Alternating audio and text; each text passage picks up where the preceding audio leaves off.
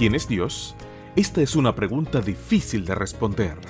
Él es amigo, padre, refugio, el médico de los médicos, el rey de reyes.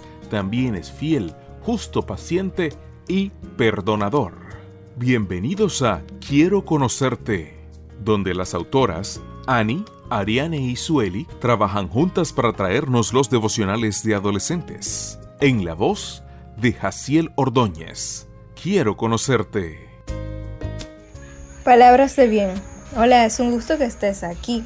El texto bíblico para la meditación de hoy, 3 de enero, se encuentra en Salmo 139:4 y dice así: Aún no tengo la palabra en la lengua y tú, Señor, ya la conoces. Dicen que las mujeres son más comunicativas que los hombres. ¿Será así?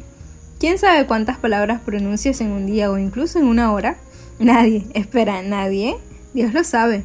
No solo conoce cada palabra que dices, también sabe las que piensas y ni siquiera llegas a expresar.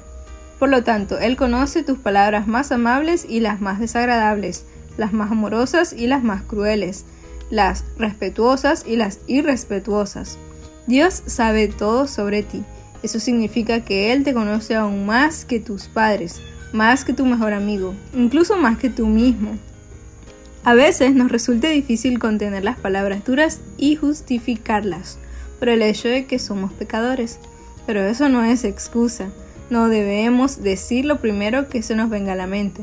Dios puede transformar nuestra naturaleza impetuosa, que nos hace actuar antes de pensar correctamente en el asunto, con su gracia. Entonces, si tienes problemas para evitar las malas palabras, ora. Recuerda, Dios te conoce completamente y puede ayudarte a ser mejor cada día.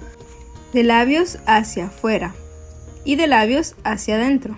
Piensa en buenas palabras que comiencen con estas letras: D, I, O, S, Y, Y, O. Que tengas un día lleno de bendiciones.